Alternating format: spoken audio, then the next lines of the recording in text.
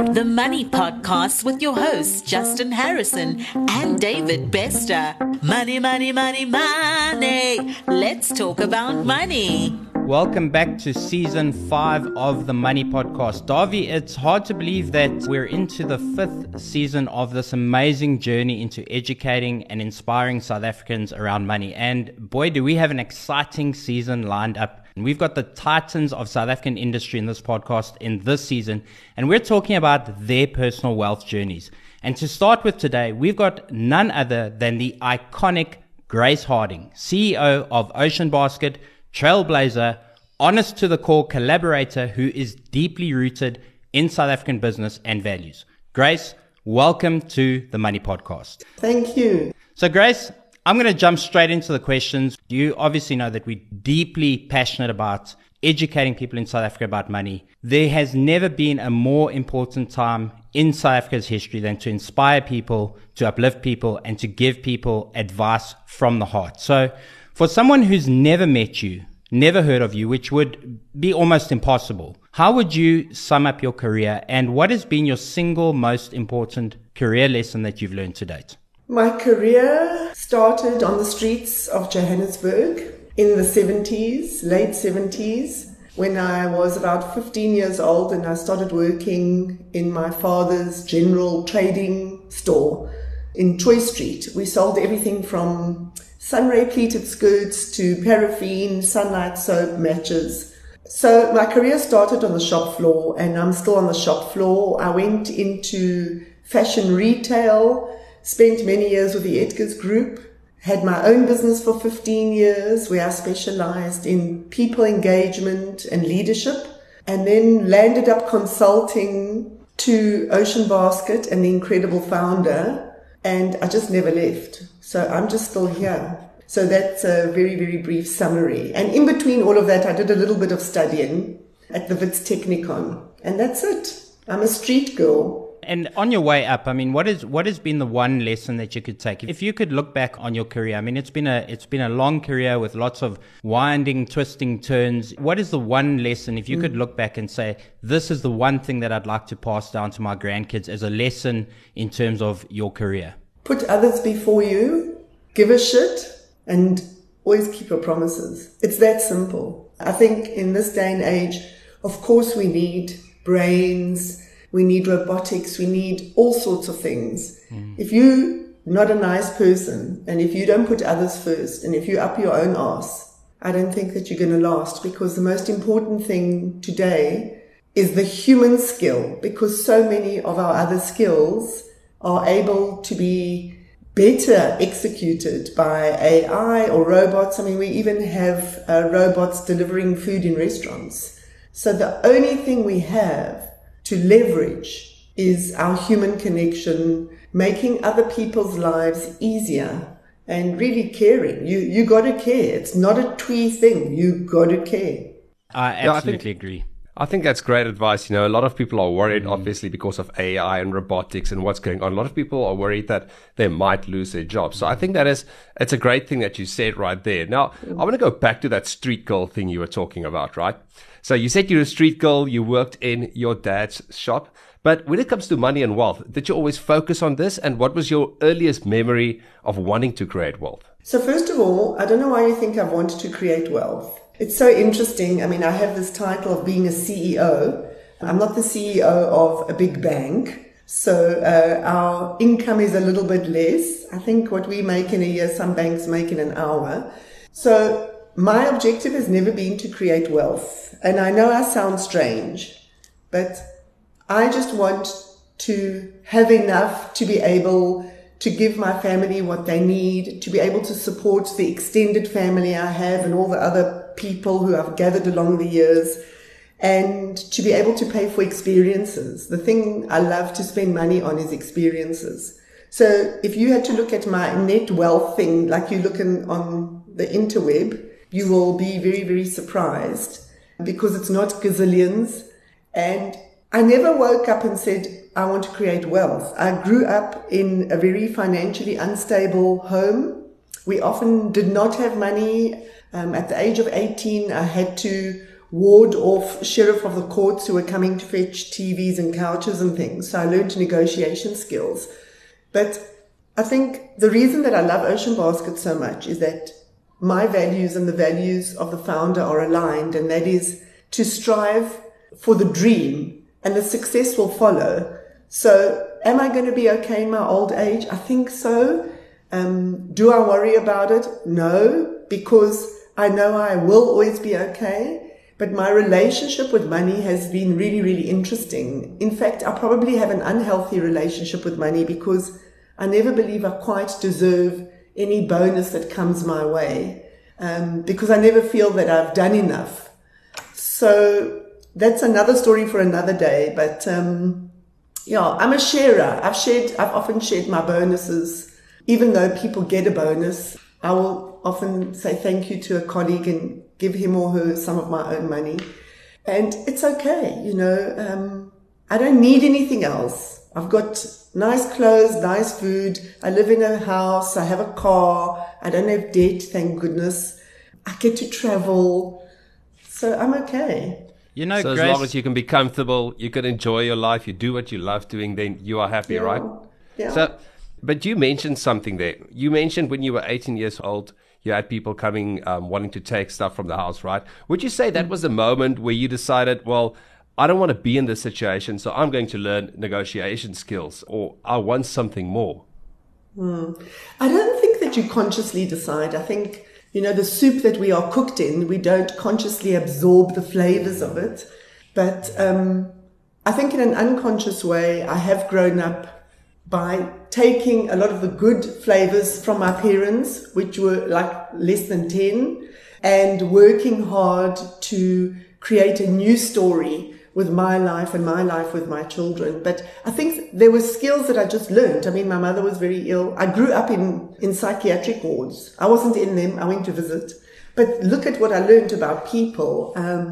And yeah, I am fiercely determined. I'm not ambitious, but I am so determined. I will do anything to make sure that those around me are okay. And that includes the 10,000 people who work at Ocean Basket. It's a huge responsibility. You know, Dawie, it's really interesting. And I think a point that Grace made earlier is something that I think a lot of people miss when they look at entrepreneurship, when they look at people at the helm of businesses, is that being in charge of business is often a very selfless act. The realm of entrepreneurship is something that I hold very dear to my heart, because what people don't realize, as an entrepreneur, you come very last in the line. Everybody gets paid first. Everybody gets taken care of first. And business is like a baby. It's something you have to look after. It's something you have to cherish. You're responsible for other people's families. And it really is a selfless act. And it's very interesting to me to hear you talk about your relationship with money, and how money has never really been the goal. You know, it's been the same for Dawie and I. It's something we talk about often, is that money is merely a way to keep measure of things. And we understand that this is an essential resource and a tool for getting things done. But at the end of the day, really, if that is going to be the only yardstick in life, it's going to be a pretty empty life. And so, you know, I think it's important to understand that there's a difference between being rich and being wealthy. And, you know, being rich is really the things you can see, feel, and touch, the shiny things, the cars, the material wealth. And then there's wealth. And wealth is measured in more than just money. And it's something you've been talking about. You know, it's the experiences you can gain. It's traveling. It's the interactions with people. It's the relationships with people. And I think that's something I've got from you in following you and following your content that you put out. I've been watching your collaborations with other restaurateurs and the things that you're doing. And I can see there's a part of you that's deeply rooted in collaboration. And I think those things are worth more than money. And in mentioning these things, I want to ask you perhaps a more personal question. If you look back on, you know, your life and you look at your relationship with money, what would you say has been your biggest personal mistake when it comes to money? And if you could look at that mistake, what would you say that you've learned from it? I think it's not a mistake. Probably the weakness is the relationship I have with money. I think that I've got to find a more middle ground with it. So I've never really squandered. Have I wasted money? Yes, I've wasted money, but I haven't squandered millions or anything like that. Do I wish I would have wasted less? Maybe, yeah. But the mistake is more around embracing that I am and I was worth it. And I should have taken more of it, not to have more, but to say I am worth it. But I've learned that over the years, and you know better than I do, that the psychological relationship with money is hell of a interesting. I mean, our founder, the reason that he wants wealth is not to be rich. If you had to see him, he drives a Toyota Bucky. Yes, he wears replay clothes. Most of his t-shirts have holes in them. But for him, it's about respect. It's about the family were poor. They came to South Africa in the 1960s, late 50s. And having wealth equals the community now respects my family's name. Yep. And that's that psychology. I don't have that psychology. You know, I've got different ones. So that's the mistake. I'm actually worth it. And probably when I start to be asked to speak more formally, and I do get asked to speak every now and then, I won't ask what Rassie did because that still makes me feel weird. But I've gotten better with saying, no, I'm worth it. And I know that whoever asks me to do anything for them, they'll get their money's worth and more. So, well, I'm sure you wouldn't be having the track record you have if you were not worth it. So I think we disagree a little bit there. But I want to know, what is your best decision when it comes to money, in your personal opinion? And what is the lesson that you learned from it? It can be anything from an investment that you made or something that you spent money on, an experience. What do you think is the best decision you've made there, and what did you learn from that thing? One of the best decisions is sending my daughter to study in Cyprus because it's very expensive. But I think it's an investment in her holistically, not just education. There's still great universities in South Africa. I've invested some of my money in some American something or other. And I think that that's a good investment. I can't remember the name of it. And the other good decisions is to be frugal. I mean, I drive a Hyundai Creta. It's a very nice car. I don't need more. So I think the decision to choose where I spend my money and to not just want brand names and stuff. Do I have nice clothes? Yes. But I'll wear a pair of jeans that cost 400 Rand. And if I have one nice jacket that costs 2 grand, but I don't flash money. I don't have jewelry. It's not real. So I think the best decision has been I try to invest the little extras I get. At the moment, it's very much focused on my kids' final phase of education, and then they must go away. And then I'm going to use my money to learn and to travel. I mean, that is all I want to spend my money on. So again, Grace, I want to press you a bit, and I think you probably feel like you're on the psychologist's chaise lounge at the moment, but we're pressing you deeply here on some of these questions. So I have a guess that you're probably going to answer that. The answer to this question is going to be people, but I don't want you to answer people. I want you to go more personal than this. When your back is really up against the wall, when the shit has really hit the fan, what motivates you? What gets you out of bed in the morning? What gets Grace Harding going when everything is against you? It's not people. I really, really do believe that I can fix things, and I can. I'm resilient. And the thing that gets me out of bed is I want it to be better, whatever it is. I want the food to be nicer. I've been accused of being a perfectionist, and sometimes it's good and sometimes it's not. But I am so respectful of people's time and money. And the guest at the moment is under so much pressure. And I really do shit myself every morning. And I think, oh my God, somebody's going to have a bad piece of fish. The other thing that drives me is my responsibility to the shareholders and their families. You know, they're the most amazing people. I never thought that I'd ever be employed again. I'm unemployable. I'm such a rebel and I'm so weird. And the way that they've embraced me and the trust they have in me. I mean, I have no restaurant experience. I don't have a degree. I'm not a lawyer. I'm not an accountant. You know, so when it comes to like that formal cleverness, it's not me. And I was taken on board and they believed in me. They coached me. the founder, Fats Lazaridis, and his mother is just incredible. So what gets me out of bed in the morning? This brand, this incredible brand that was born from nothing. You know, they had no money to go overseas. Most South African brands, besides Nando's, were conceptualized by people traveling overseas and coming back with an idea. Yep. This oak, he had no money, he doesn't have a matric, and he thought one day, why must only rich people eat prawns? Everybody should be able to have seafood. And that's how it was born.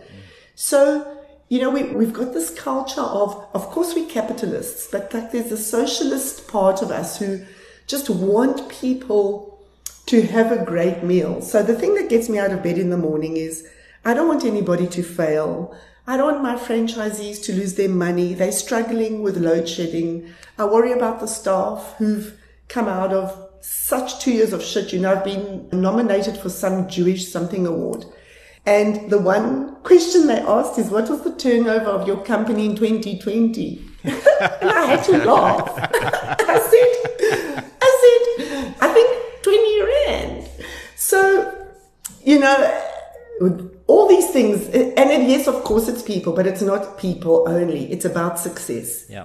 I mean, I will not allow failure to enter my life or the life of my environment. And I'm not talking about little failures. I'm failing and tripping over myself every day. I've got my my whole leg in my mouth most of the time. But to hold this brand together, sure, that gets me up every morning. Look, thanks to the founder for that one. I remember my first time when I overindulged in prawns was actually at an Ocean Basket. My brother was working there. I was 17 years old. There was an all-you-can-eat. And let me tell you, that experience was weird the next day. Listen, I was in London last week, and there were 4 guys who came. And between the 4 of them, they ate 78 prawns. But not, you know, at first they ordered 24, then they ordered. Anyway, I don't know how they felt the next day, but yeah, it's wonderful. Yeah. I feel sorry for them. Anyway, Grace, so you mentioned skill sets a few times. You mentioned the founder, you mentioned yourself. What do you think, in your personal opinion, is the best kind of skill set a person can learn when it comes to having success later down in their lives? Oh, gosh. You know, like everything in life, you need a variety of skill sets. And there's the soft skills and the technical skills. And I hate the word soft because in this day and age, the soft skills have become the hard skills. But you've got to be skilled. You have to be able to do what you need to do. So depending on the career you choose, you've got to build the skills. So in my career, the skills I had to build is I had to strengthen my financial acumen skills. I had to strengthen my ability to look at food costs. All of these things that I didn't know. So all of those skills. And then it's the skills that come from your emotional state. I don't know if you know, as money gurus, but at school, especially in primary school, the kids who do badly in maths, most of them have got some emotional problem going on in their lives. And I actually was allowed to give up maths in the then grade 9. Yeah, so I was about 15 or 14. And in those days, you were allowed to give up maths. That was the worst thing that could have ever happened to me. So as an adult, I had to undo my tapes that said, oh, I can't do maths, I can't understand money, I can't. And I learned that. I went to classes, I went and did courses. I've done online MBAs, the Power MBA, which you guys should Google. They're like the Antichrist of MBAs. So you got to grow whatever muscles you need. It's like everything in life. If you're going to play a sport, you need to build those muscles. And then like in sport, it's a psychological game. So the skill to be able to listen, to be able to solve problems, to truly be able to integrate information. And I don't think there's enough places or things out there that are helping leaders. And that's my mission in life, is when I'm finished doing this every day, I'll always be involved in Ocean Basket. But I do want to specialize in developing leaders because it's an unusual set of skills. And you can learn them. I don't believe you're born a leader. You really, really can learn. And I believe that leaders should teach other leaders.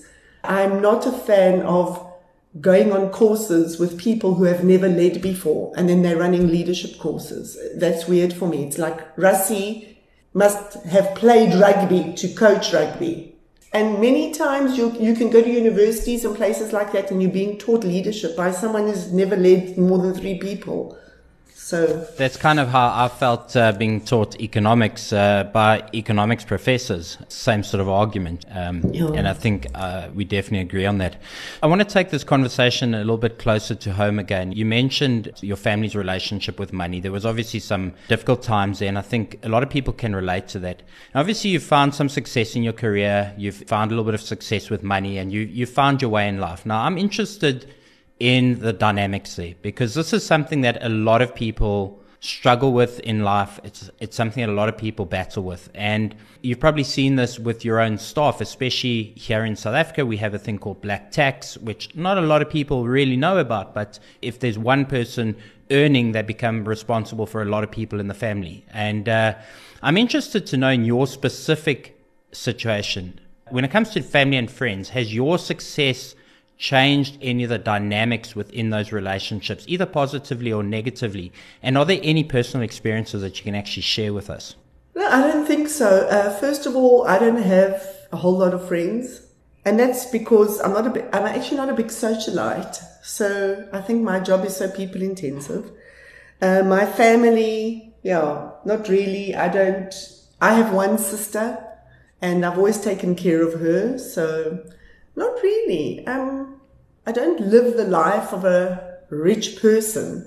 I think also I'm quite tough, so I don't do handouts. These are the fights I always have with my founder, Fats, who I think feels guilty that he made it and then so many of the people around him didn't.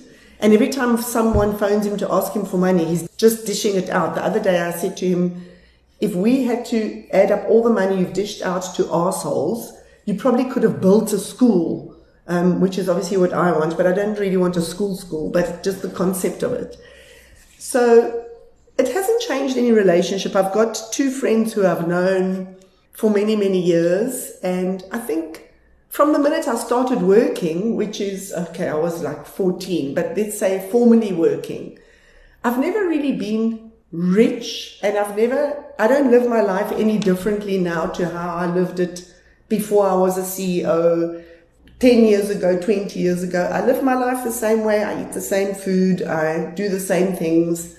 I'm just lucky that over the years I was able to renovate my house and, go on holidays and things. But no, it hasn't changed my relationship. Probably a big part of the success there, because I think what happens when a lot of people get into your position is their lifestyle changes, and accordingly people's expectations and perceptions change. And I think this is one of the things that I think you've been very fortunate with, and it's one of the things that I find extremely attractive about you as a personality, is that you've remained very grounded. So, I think that's something that a lot of people can draw inspiration from on you. So congratulations. I think it's amazing. Yeah, I think it's really impressive that you still live the same kind of life you have always done. Like you said, wear the same clothes, eat the same food. But I want to ask you something personally now. So if you had to lose everything, right, that would be an uncomfortable situation. You have got a daughter in Cyprus studying, like you've mentioned, and there are certain responsibilities that you have that requires money. So let's assume you lose everything, you lose the Ocean Basket. How would you get it back? I don't know how, but I would. Maybe that's the answer. I don't know. It's such a difficult thing to imagine, because if I had to lose it, it would probably mean that I didn't do something properly. I was negligent or really stupid. So, I'd probably land up really angry with myself and have to go to hospital for a while. But I've always been a fighter. So in my mind, I always have plan B, C, and D, and I'm vigilant. I have 360-degree vision. I probably do work too hard. Another question I was asked with this awards thing is, what do I do? What's my view on work-life balance? And I absolutely hate that question. I hate that question, And I hate talking about women and why women haven't got big jobs and all of that. So, yeah, I would just pick it up. You know, I'm very flexible. I can do just about anything. I mean, I would teach, I would smose, I would sell, I would pick it up. That's what I would do. And I think I always say to the young people I work with, you've got to really be kind to people because you never know when you need them. Yep. And when I left Edgar's in 98, my very first client was the advertising agency who we worked with. And very often clients are so like up their own arse, you know, and they don't really treat suppliers that well. And you must never do that. I think somebody would probably give me a job. I don't know. I hope so. Even though I'm old and I'm a woman and I'm white and. I think that first sentence was actually a great answer. I'd get it back. I think it says a lot about the emotional state you have to be in, right?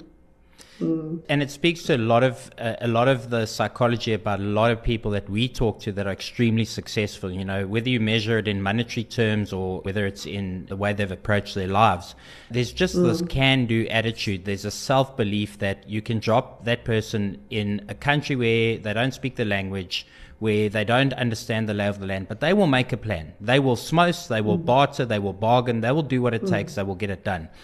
So we're obviously approaching the end of the podcast, and we've got two final questions for you. And this is really as a little bit of inspiration for South Africans out there. Like we said, we really are here to inspire South Africans around money. People really need direction at this moment in time. What is your number one piece of financial advice to people? And obviously you work with a lot of people who are at the bottom end of the scale in terms of earning, you know, waitrons. If you're giving advice to people around money, what would it be? Well, first of all, the people earning at the bottom of the scale are the ones you should interview, because can you imagine earning 7, 8, 9,000 rand a month?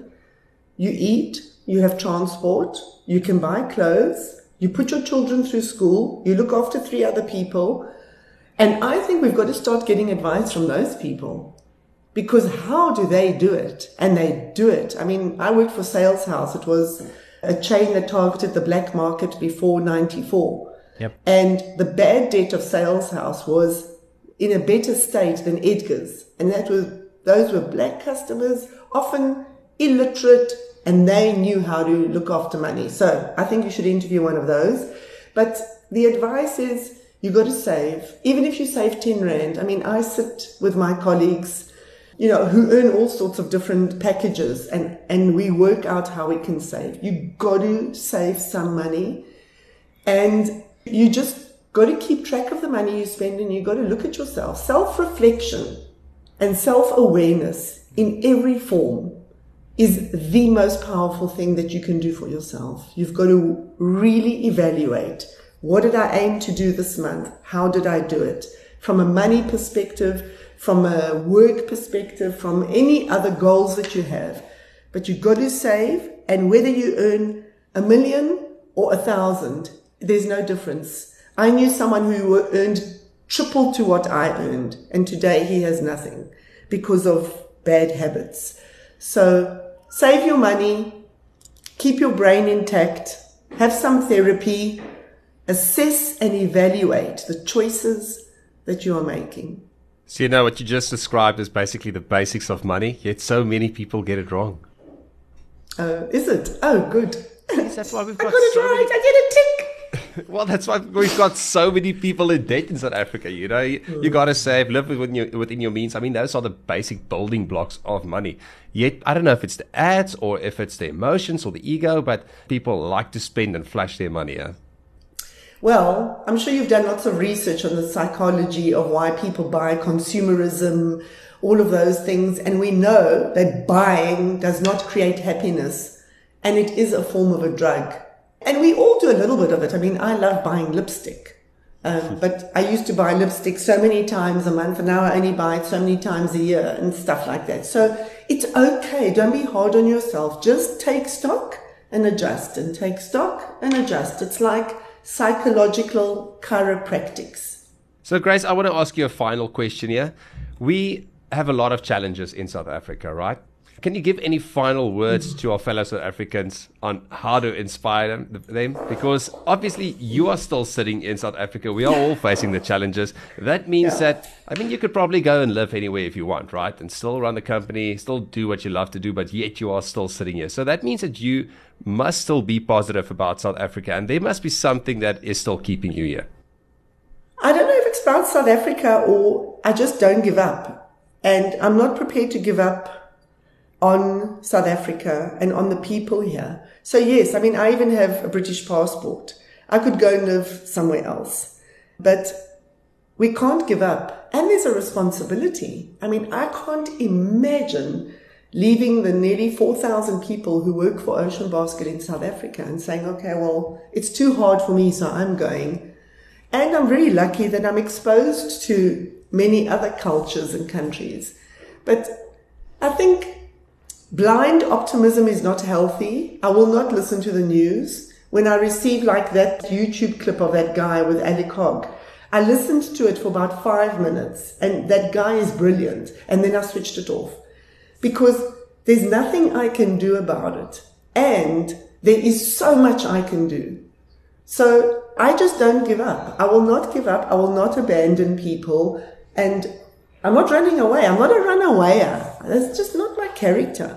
Grace, and I love the Springboks. Grace, you are an inspirational South African. Thank you so much. We appreciate your time. We appreciate you for giving of your time to the podcast and for supporting South Africa and for supporting South Africans. And Ocean Basket is that much better for having you, and I hope that everybody goes and has a meal at Ocean Basket and knows that you're at the helm and goes and enjoys a meal there and realizes the values that's behind it. So thank you very much for your time. Oh, thank you. Oh, you guys are too kind. You've been listening to the Money Podcast. To get access to our future episodes, please subscribe to our podcast via your podcast app. And be sure to check out our YouTube channel, Global Money Academy.